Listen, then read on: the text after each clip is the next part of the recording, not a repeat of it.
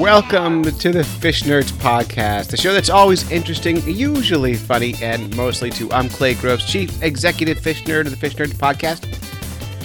And today's a little break from our normal show. I'm a special edition. I got a chance last week to head down to the Virginia Aquarium and Marine Science Center to be their special guest for their Sensible Seafood Week. I did a series of talks. One of them was called a Lunch and Learn, and I recorded that to give to you. Now, next week, we will have Virginia Aquarium Special, and you'll hear all about the trip to the Virginia Aquarium, the Seafood Festival, all the cool people we met, and everything else you ever want to know about the Virginia Aquarium and Marine Science Center. So, without further ado, here is the talk I did at the Lunch and Learn. This is the talk about the quest to catch and eat every kind of freshwater fish in New Hampshire. Special thanks to Leslie Clements and Karen Burns for having me down. Enjoy. So please welcome Legris. All right. Hey, thanks so much for having me. Before I begin, I'm going to ask one question. Who's ever heard of a podcast? Right? So there's a good mix in here. And usually you actually see a generational mix. Usually you see people over, say, a certain age, maybe you've never heard of it, and people under, say, 30 have, and then there's people in the middle who haven't. This one groups a good, diverse mix, which I love to see. If you haven't already started listening to podcasts, you may want to think about getting into them, because any topic in the planet that you're interested in hearing more about, you could find as a podcast. All your NPR shows are available as podcasts. All your talk radio shows on most radio stations around the country now are available as podcasts. And then there's a lot of people like me, what we call ourselves indie podcasters. Podcast, all it is it's recorded audio that we put on the internet. It's free radio on the internet. And if you carry a smartphone, you're already carrying a podcast in your pocket and don't know it. Your iPhone has a native app called Podcast on it. But today I'm going to talk a little bit about podcasting, but I'm going to actually go back further and tell you about the history of the Fish Nerds and where we come from. But just before that, I'm going to play a quick sample of a podcast I got to do last summer at the Boston Symphony Orchestra. I'm just going to play just the first few seconds. Yeah. Because just so you have an idea what they are. And I'm independent. I'm not a sponsored person. I'm just a guy who records a podcast in his basement and talks to everybody who wants to talk about fish. So my podcast... Why is this not working? There it is. So my podcast is called The Fish Nerds, but I haven't been always called The Fish Nerds. We didn't go out in the world deciding to make a podcast. And what happened is I used to work at a place called the Amoskeag Fishways in Manchester, New Hampshire. It's an Audubon Center. I was a naturalist, program naturalist educator, science teacher. Just like a lot of people in the room here, we had a lot of very similar kind of ethics and morals. And what the Amoskeag Fishways is a fish ladder that allowed fish migration to happen on the Merrimack River in Manchester, about 70 miles from the Atlantic Ocean. And we focused on anadromous fish species like Atlantic salmon, sea lampreys, American eels, which are catadromous, I know, I'm sorry. American eels, herring, and shad, and all those really fun fish. And it turned out I really loved talking about fish. And I ended up having to quit that job a few years later to teach real science in a classroom. That's an example of what we see in the windows. Those are wild herring swimming. That's not an aquarium. That's wild fish swimming by my office window there. And my friend Dave, that's the other guy in the picture there. I'm the guy with the beard. My friend Dave and I were ice fishing one winter. We love ice fishing in New Hampshire. And we both realized one morning that we were getting old. And we were just fishing, and Dave says, "Wow, Clay, do you feel old?" And I said, "No," because he's older than me. And he goes, "Well, I do, and I feel like I haven't done anything with myself." He was an oceans planner in Boston at that time, and I was a science teacher. And I said, "Well, I feel like I've done lots of stuff, but he wasn't feeling it. And he goes, let's do something really cool this year. Let's catch every kind of freshwater fish in New Hampshire." That was the goal. A one-year quest to catch all the freshwater fish in the state of New Hampshire. And by the way, there's 48 species of freshwater fish in the state of New Hampshire. And I'm the kind of guy who always says yes to every idea I hear, which is why I'm here today. I like to do stuff. I don't know how to say no to any opportunity. So I said, yeah, and let's eat them too. So the Quest was born. And it was all about diversity. One of the things we were talking about when we launched this Quest is, first of all, no one's ever, on a hook and line, caught every freshwater fish in the state of New Hampshire. No one's even tried. And turns out nobody ever heard of a tesselated darter. And no one's ever heard of a fall fish. And no one's ever heard of a creek chub or some of the fish that no one knows about. And we thought, let's celebrate the diversity of the fishes in New Hampshire by catching and killing them. But one of the things, and the reason when we were talking about this, one of the reasons we decided to eat them, first of all, we like to eat, but second was, by eating them, now we have something in common with every other person. Everyone eats, right? Not everyone fishes, but everyone eats. And it turns out, in the scope of the Quest, people almost want to talk about eating the fish more than they want to talk about the animals themselves. So kind of a fun topic. Anyway.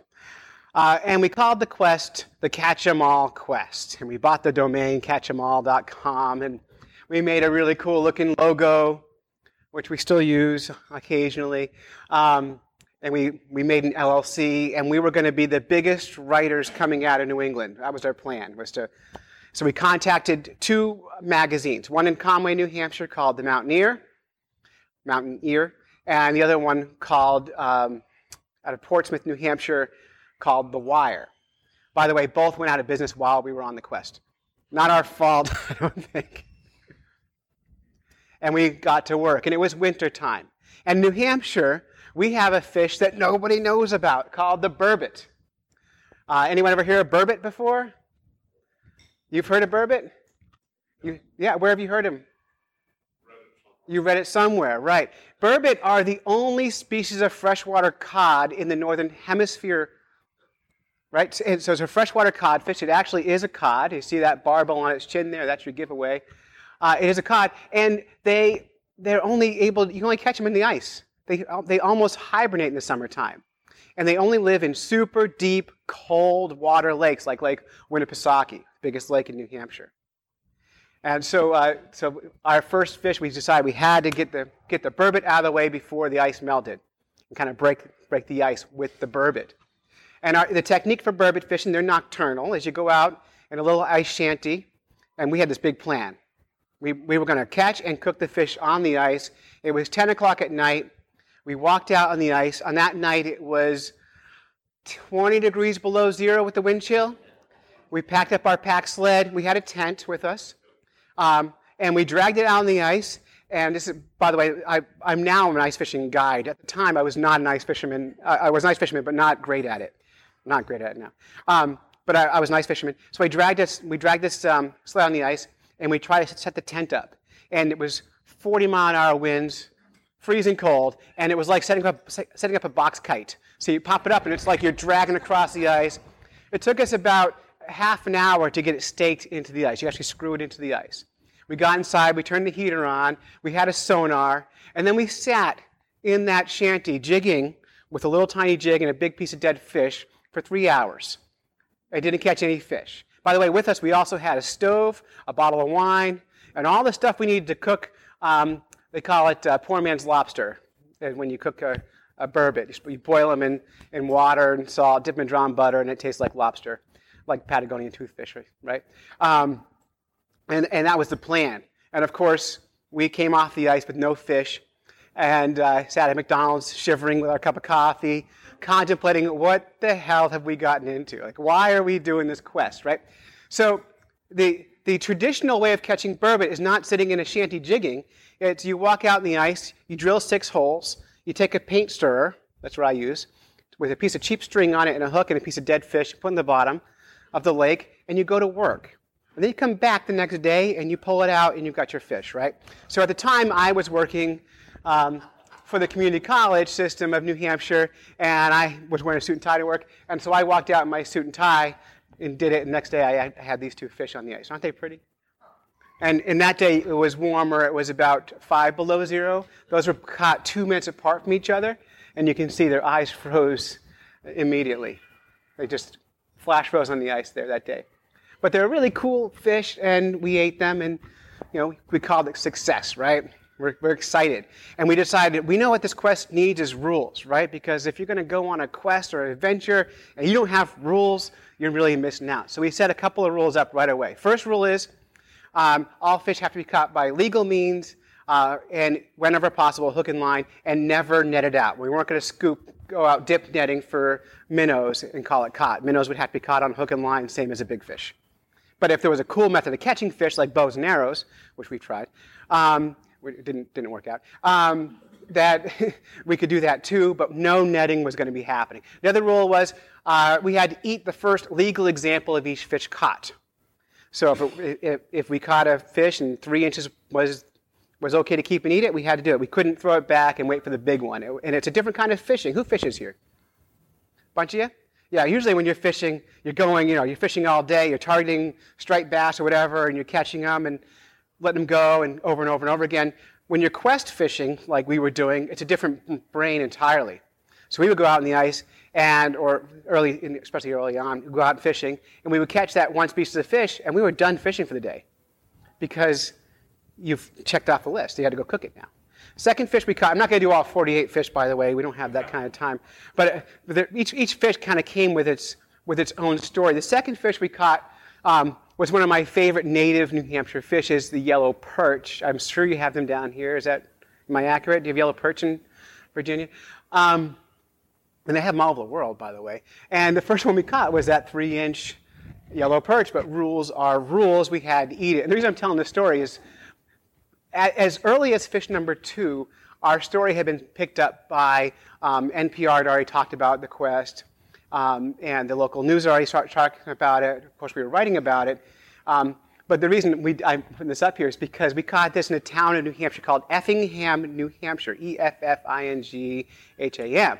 And so the recipe for cooking this perch, because we caught it in Effingham, is we wanted to make we decided to make what's called an Effingham sandwich, because it's an Effingham. And so we had to do is you had to go out and catch one effing small perch, get an effing piece of bread, some effing cheese, and it became this long joke. And we got on NPR the day after, and I started telling the story about the Effingham sandwich, and the producer who we were recording with just got really upset looking, but I just keep talking and walking that line. But I've been a teacher, so I'm used to walking those lines. But one of our favorite fishes, and it was actually delicious. And people in the Midwest eat yellow perch, but in New Hampshire, yellow perch, people who catch them call them trash fish.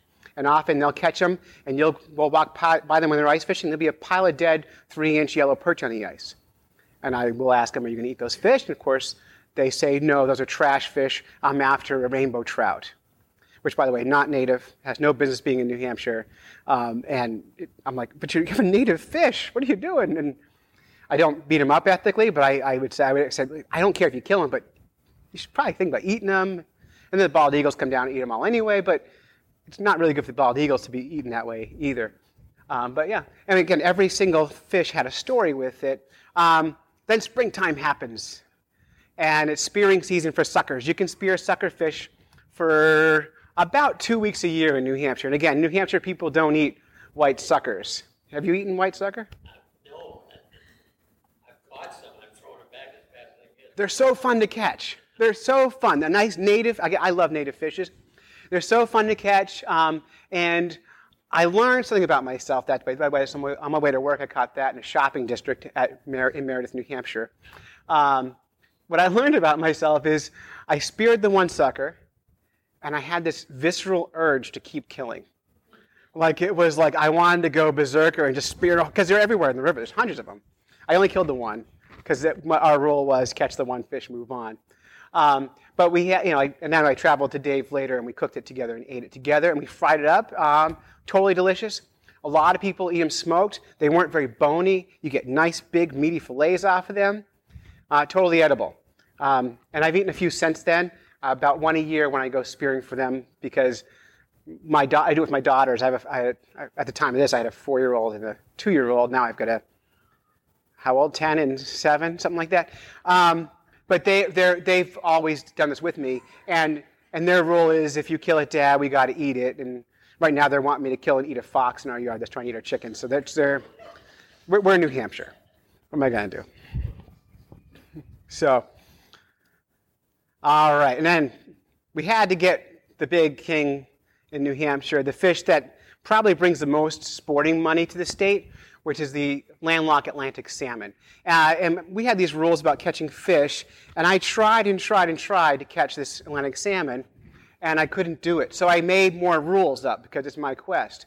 And so we added a rule in at this point. And the rule we added was we could have other people join our quest with us. So I was out on the bank fishing, and I couldn't catch it, and this guy caught a salmon.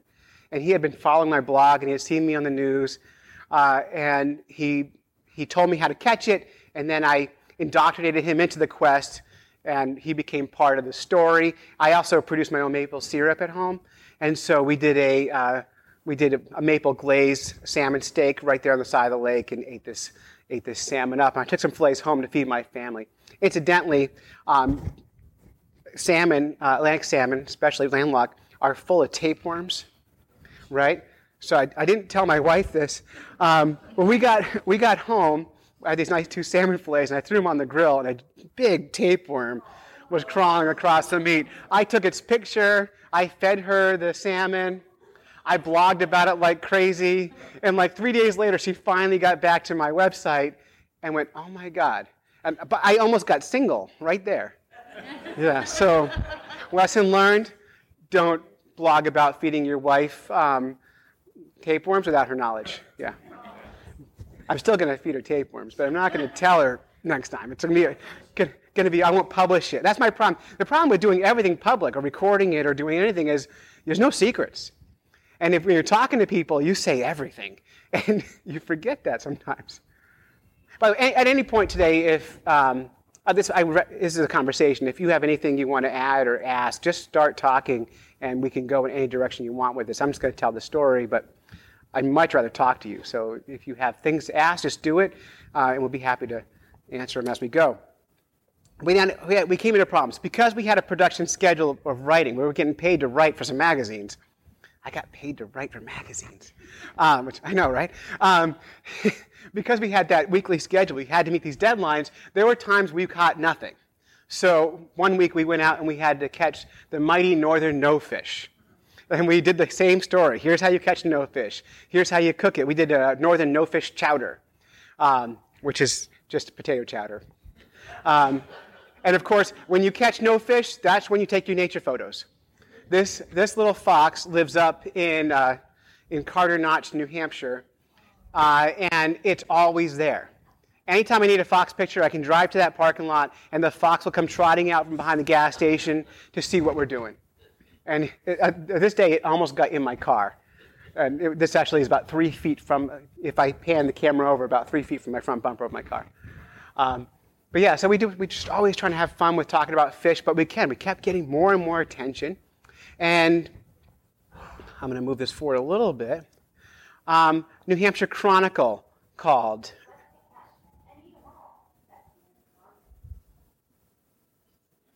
I don't know if you can hear that.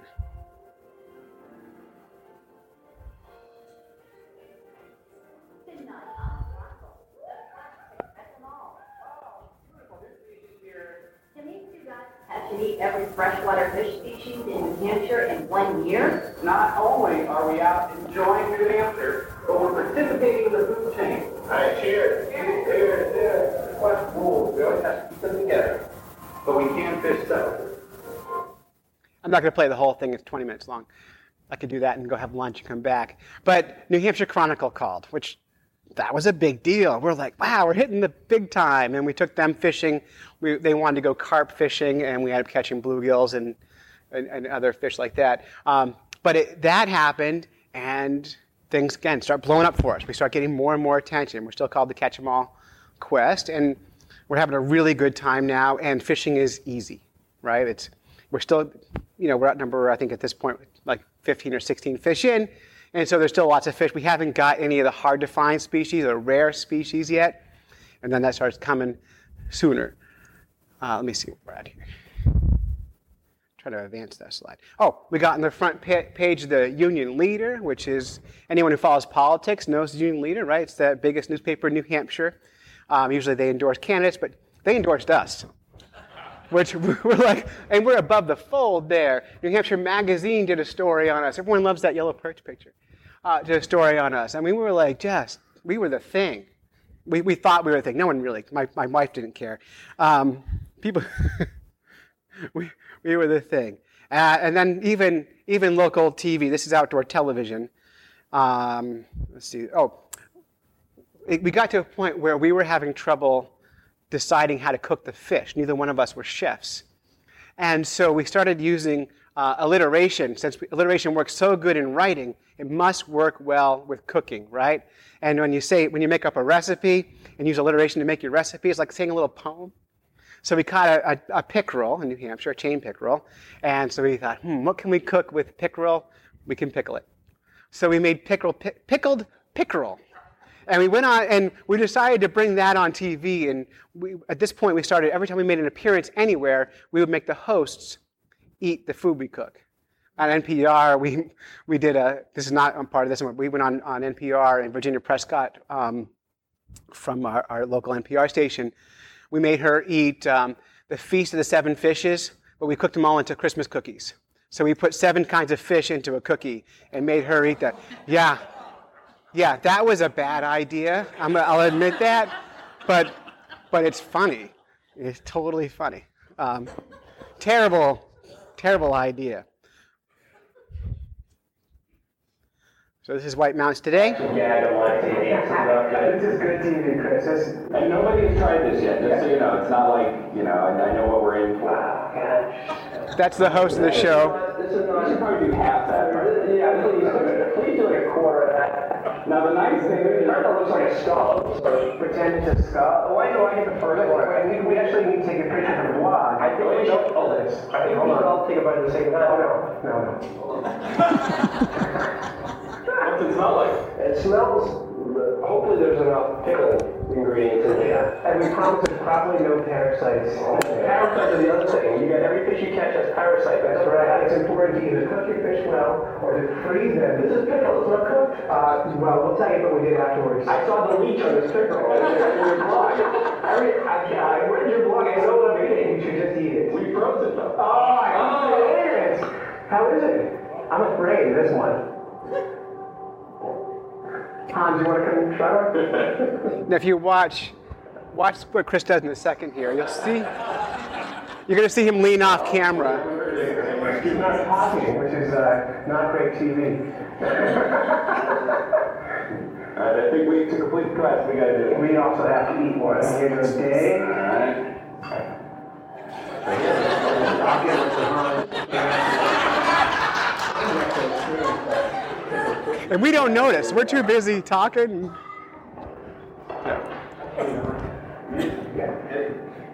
I think we got another new one. Let's try inside. That's their producer, Hans. How is it? It's not bad. I'll take the both out of mine. It started really good. Well, I did, and then I crunched into something. I'm eating skeleton. Yeah. Yeah, well, I think about pickling fish. Most of the backbone. You probably got the backbone. If you want.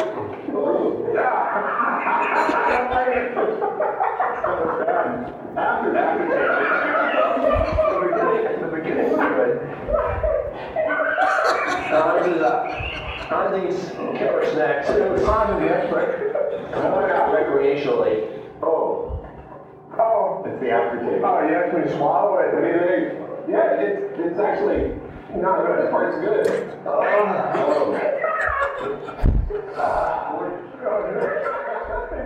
Pickled pickerel. Ladies and gentlemen, the fine folks from Catch 'em All. If you want to follow their quest, their ongoing adventures, with the website.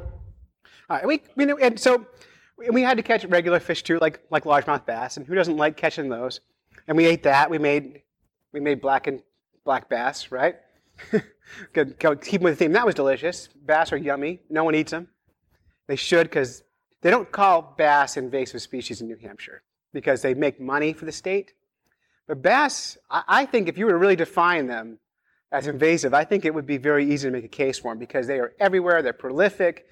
They spawn like crazy. They eat everything, and they're not native to New Hampshire. Of the 48 freshwater species of freshwater fish, I said freshwater twice in that sentence. Of the 48 species of fish in New Hampshire that we have, only about 12 are natives.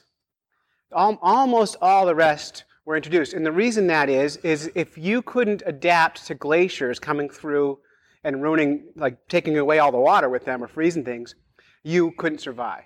So if you couldn't bury down in the mud for years, or you couldn't go out to the ocean and come back, you pretty much were wiped out. So that's why our diversity of fishes is so low as far as native fishes go.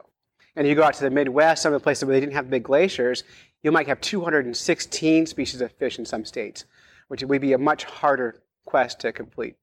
If we kept it to natives, we would have been done 12 weeks. But what fun was that?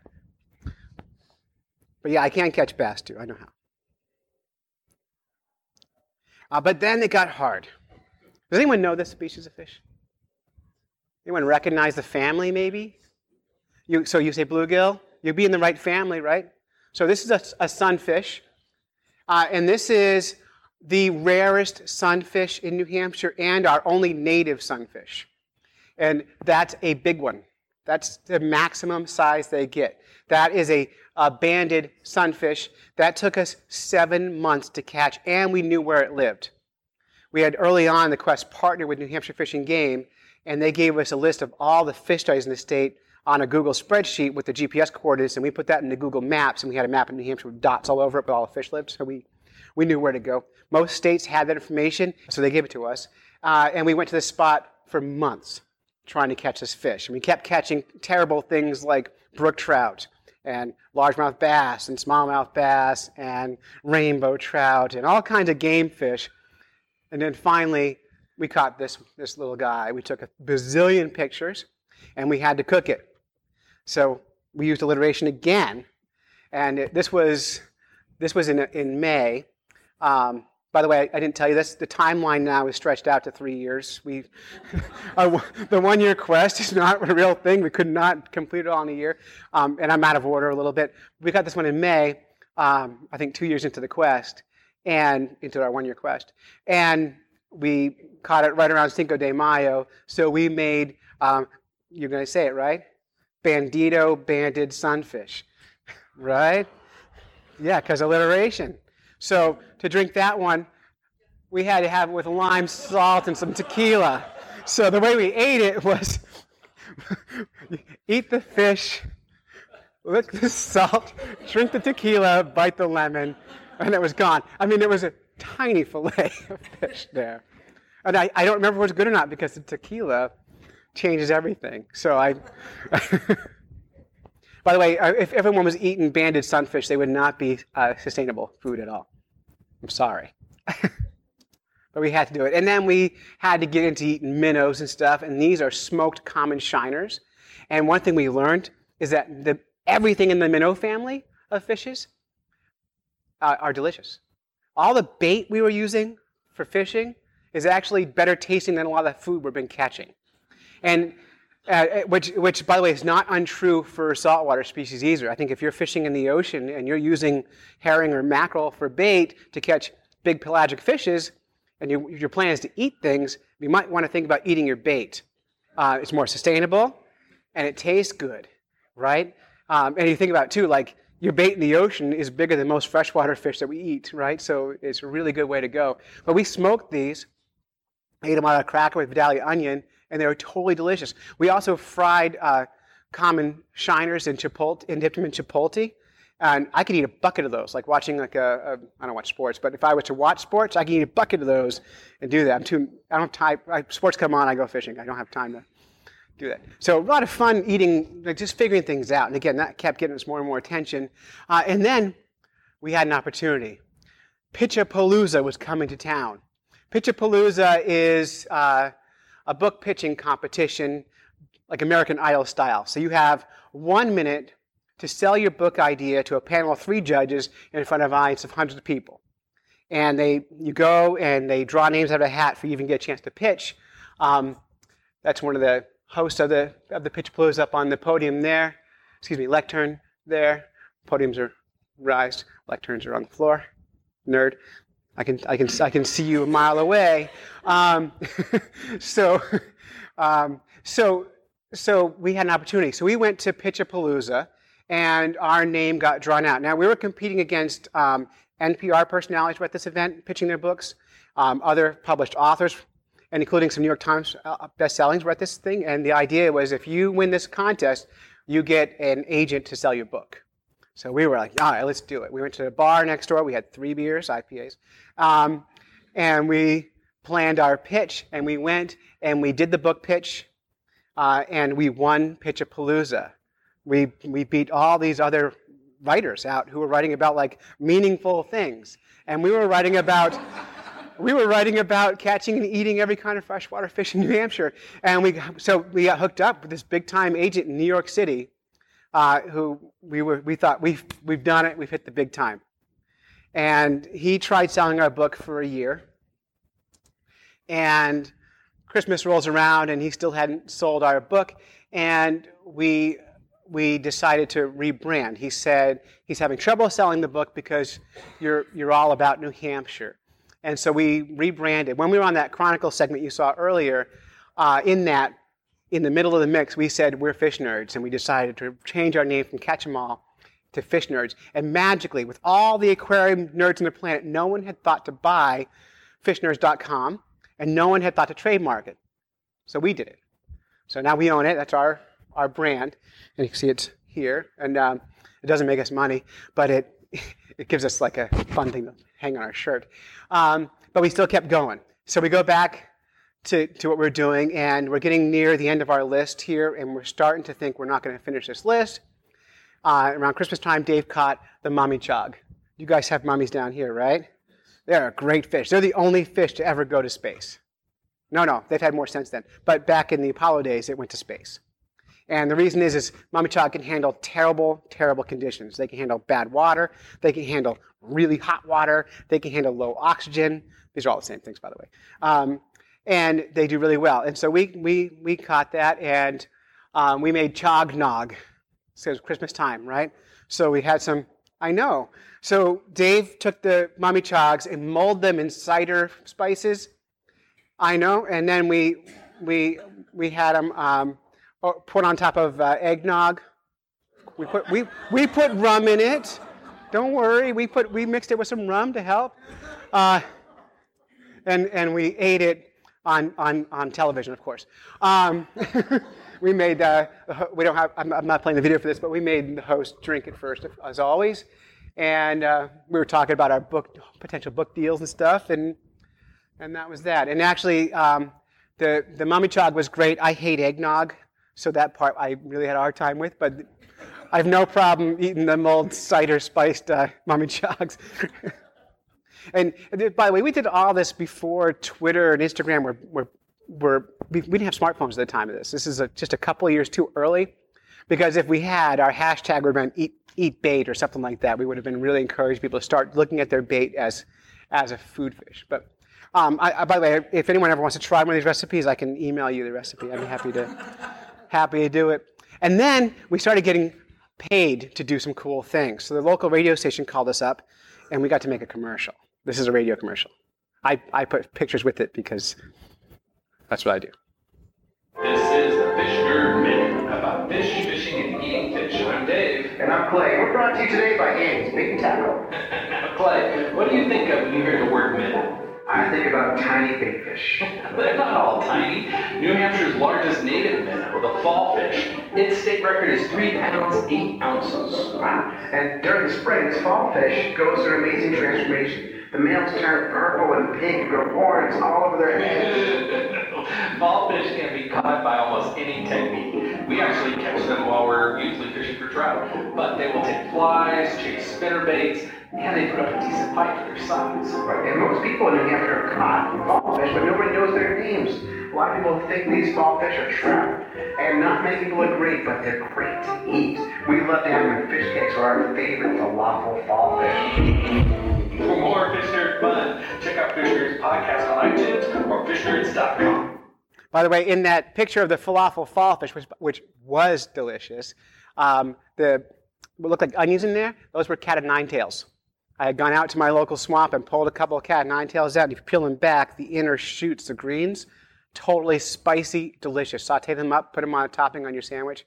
They're one of the only, I know in New Hampshire this is true, they're the only plant that has edible parts all year. So if you're ever starving in the woods, there's always something edible on a cat of nine tails. And they're good. So, but by this time we had launched the podcast, which was our internet radio show. And again, we're always thinking, now we're going to hit the big time. And our agent quit or fired. We're not sure what happened, but we stopped talking to him. The book deal got put aside, and we started making the podcast every single week. And both papers we were writing for folded and went out of business. And so we're like, all right, we've hit the big time. We've finally done it. Mom will be so proud. And my wife's starting to get a little frustrated that we're not making money. But she has a real job. She's a teacher, and I guess I was teaching, but I wasn't doing it well. I'm just kidding. I was a good teacher. And then we ran into some problems. We started catching fish we didn't know, and they were really hard to identify. And we ate this fish, and I caught it in a watershed known to hold bridled shiners, which are a little minnow. And I caught it, and I took its picture, and I sent it to a fish and game biologist and said, what is this thing that I just killed? And she emailed me back, you just killed endangered species, protected, and you broke the law. Right? And I went, are you sure? And then she sent the picture to like 6 other biologists, and turns out it was not the bridled shiner, it was a lake chub. And when they're juvenile fish, they're very hard to distinguish. I had more photos. You can count on the photos I gave them, you can count the rays and the dorsal fin and all that, and they were able to figure it out. So, but it's a good opportunity to talk about the problem with a quest like this is you will run into endangered fish. So we titled that story, Endangered Species Are Delicious, because I'm sure they are. But also, we did it for an attention grab, and we made lake chub chowder with that. So again, I'm not a chef, but I can make rhymes almost. But it was totally delicious. It was actually one of the best things we've eaten. And I made the total portion size cooked was a 1/4 cup. So I just took a recipe for chowder and I smallified it. That's science talk for make smaller. And then I made a really yummy chowder, and it was totally good. And by the way, one of the things during our quest is if you caught a small fish, one of the things we always did was flip a coin. And if you got the heads, you ate the heads. And I'm pretty sure Dave had a 2-headed coin because I always ate the heads. But they're totally edible. My kids got involved. That's the big ones. My daughter Zoe, she's 10 now. I think she was smaller then. And then Sammy, my little one, that's her eating a sea lamprey right there. Yeah. What's this? And then we got paid to make TV commercials, which I'm really happy about. And these are my favorite to do. I'll make you watch them. This is the Fish Nerd Minute. It's the latest about fish, fishing, and eating fish. I'm Nick, and I'm Clay.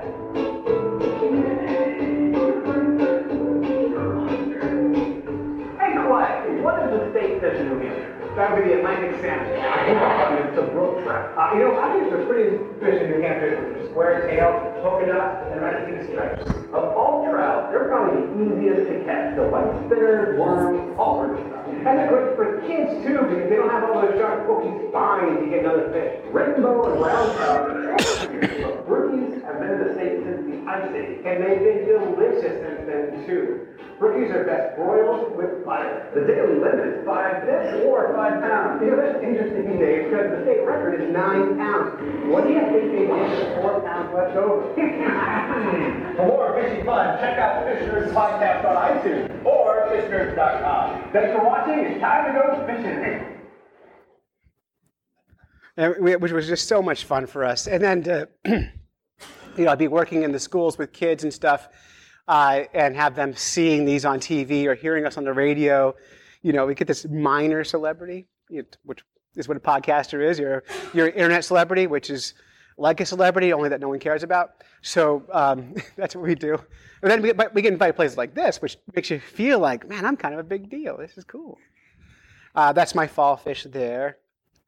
I'm going to come back. Oh, and we got into making other kinds of commercials too, not just about like, here's what this fish is, but then they asked us to make some like fishing techniques. And I thought I'd show you this one because there's not much ice fishing in Virginia Beach.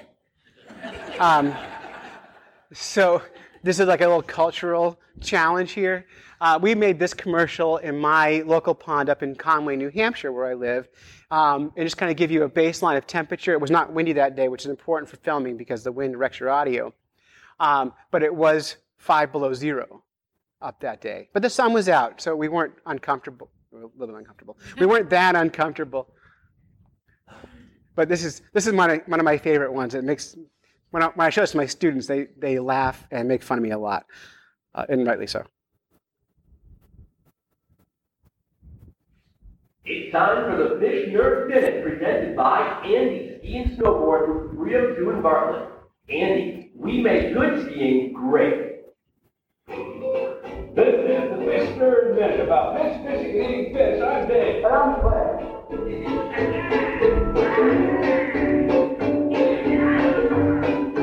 Hey, Claire, you like to dig? Absolutely. I'm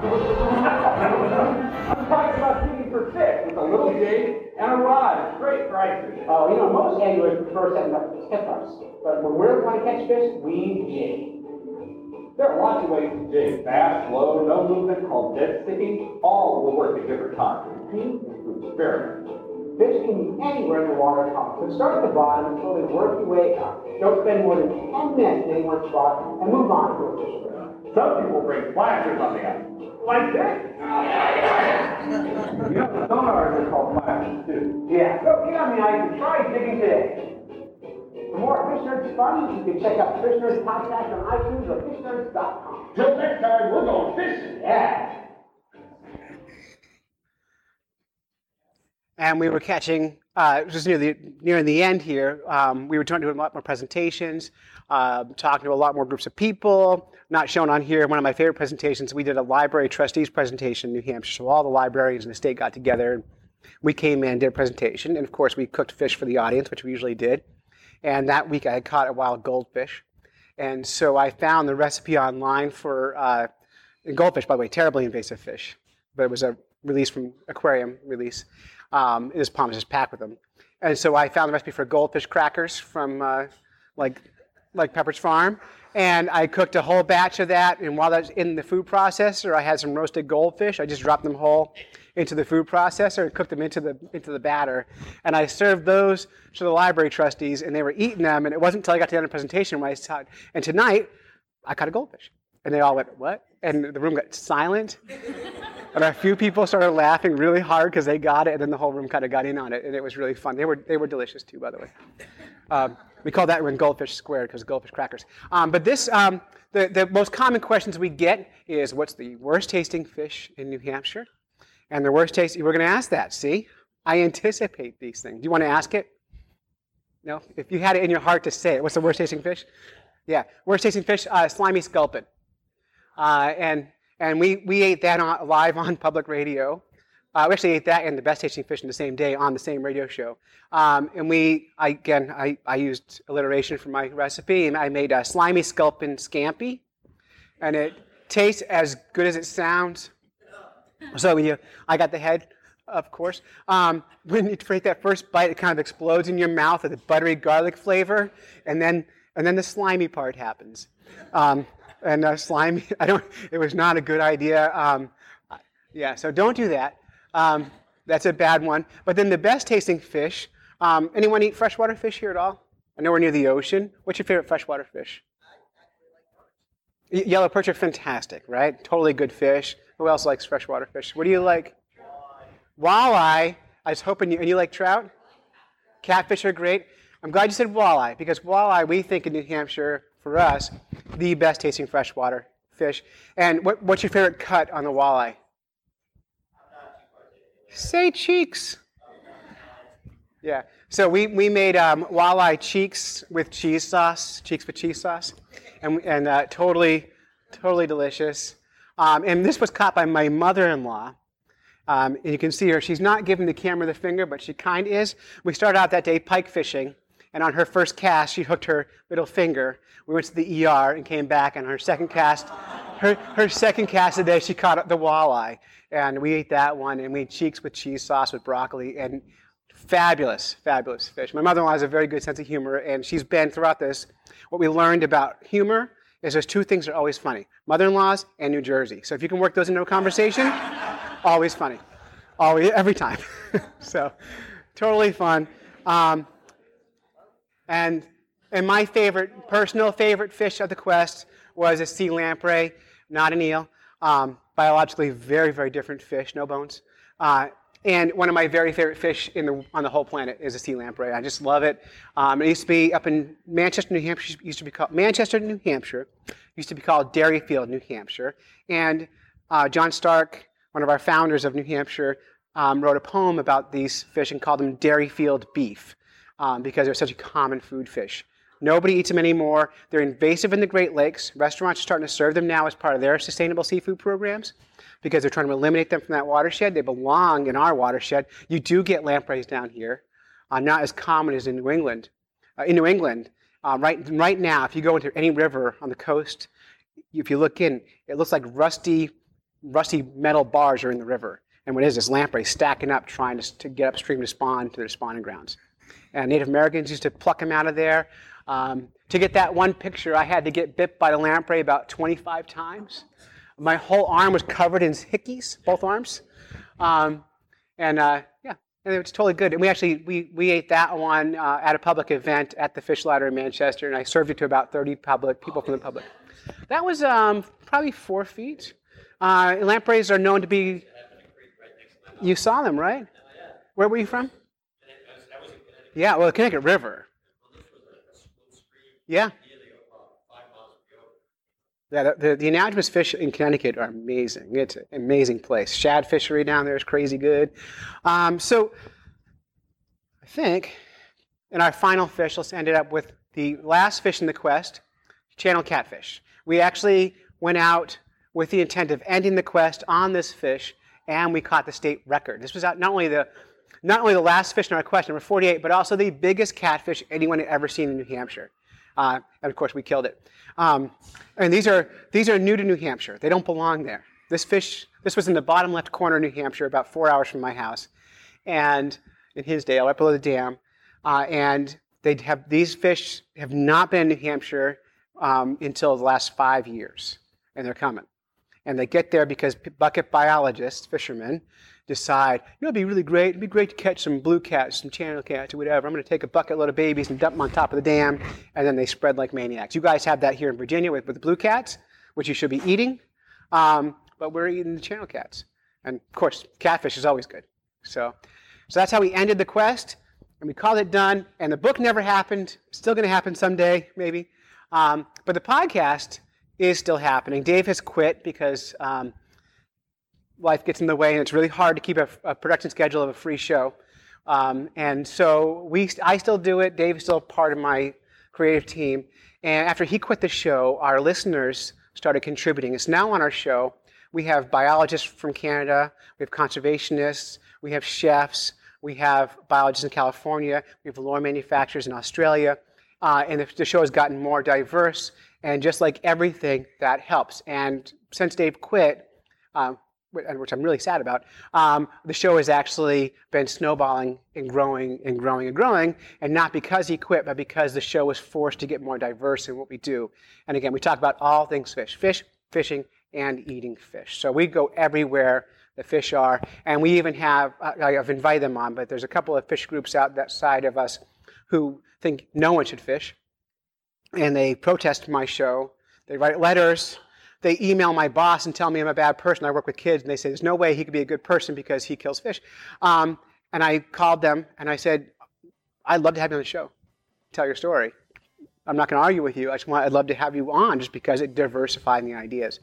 But we've been all over and having a great time, and now we're here. And if anyone has any questions about the quest to catch all the fish in New Hampshire, I'd be happy to entertain anything. Thanks so much for listening to that presentation. And of course, a big fat thank you to the Virginia Aquarium and Marine Science Center for having me down there.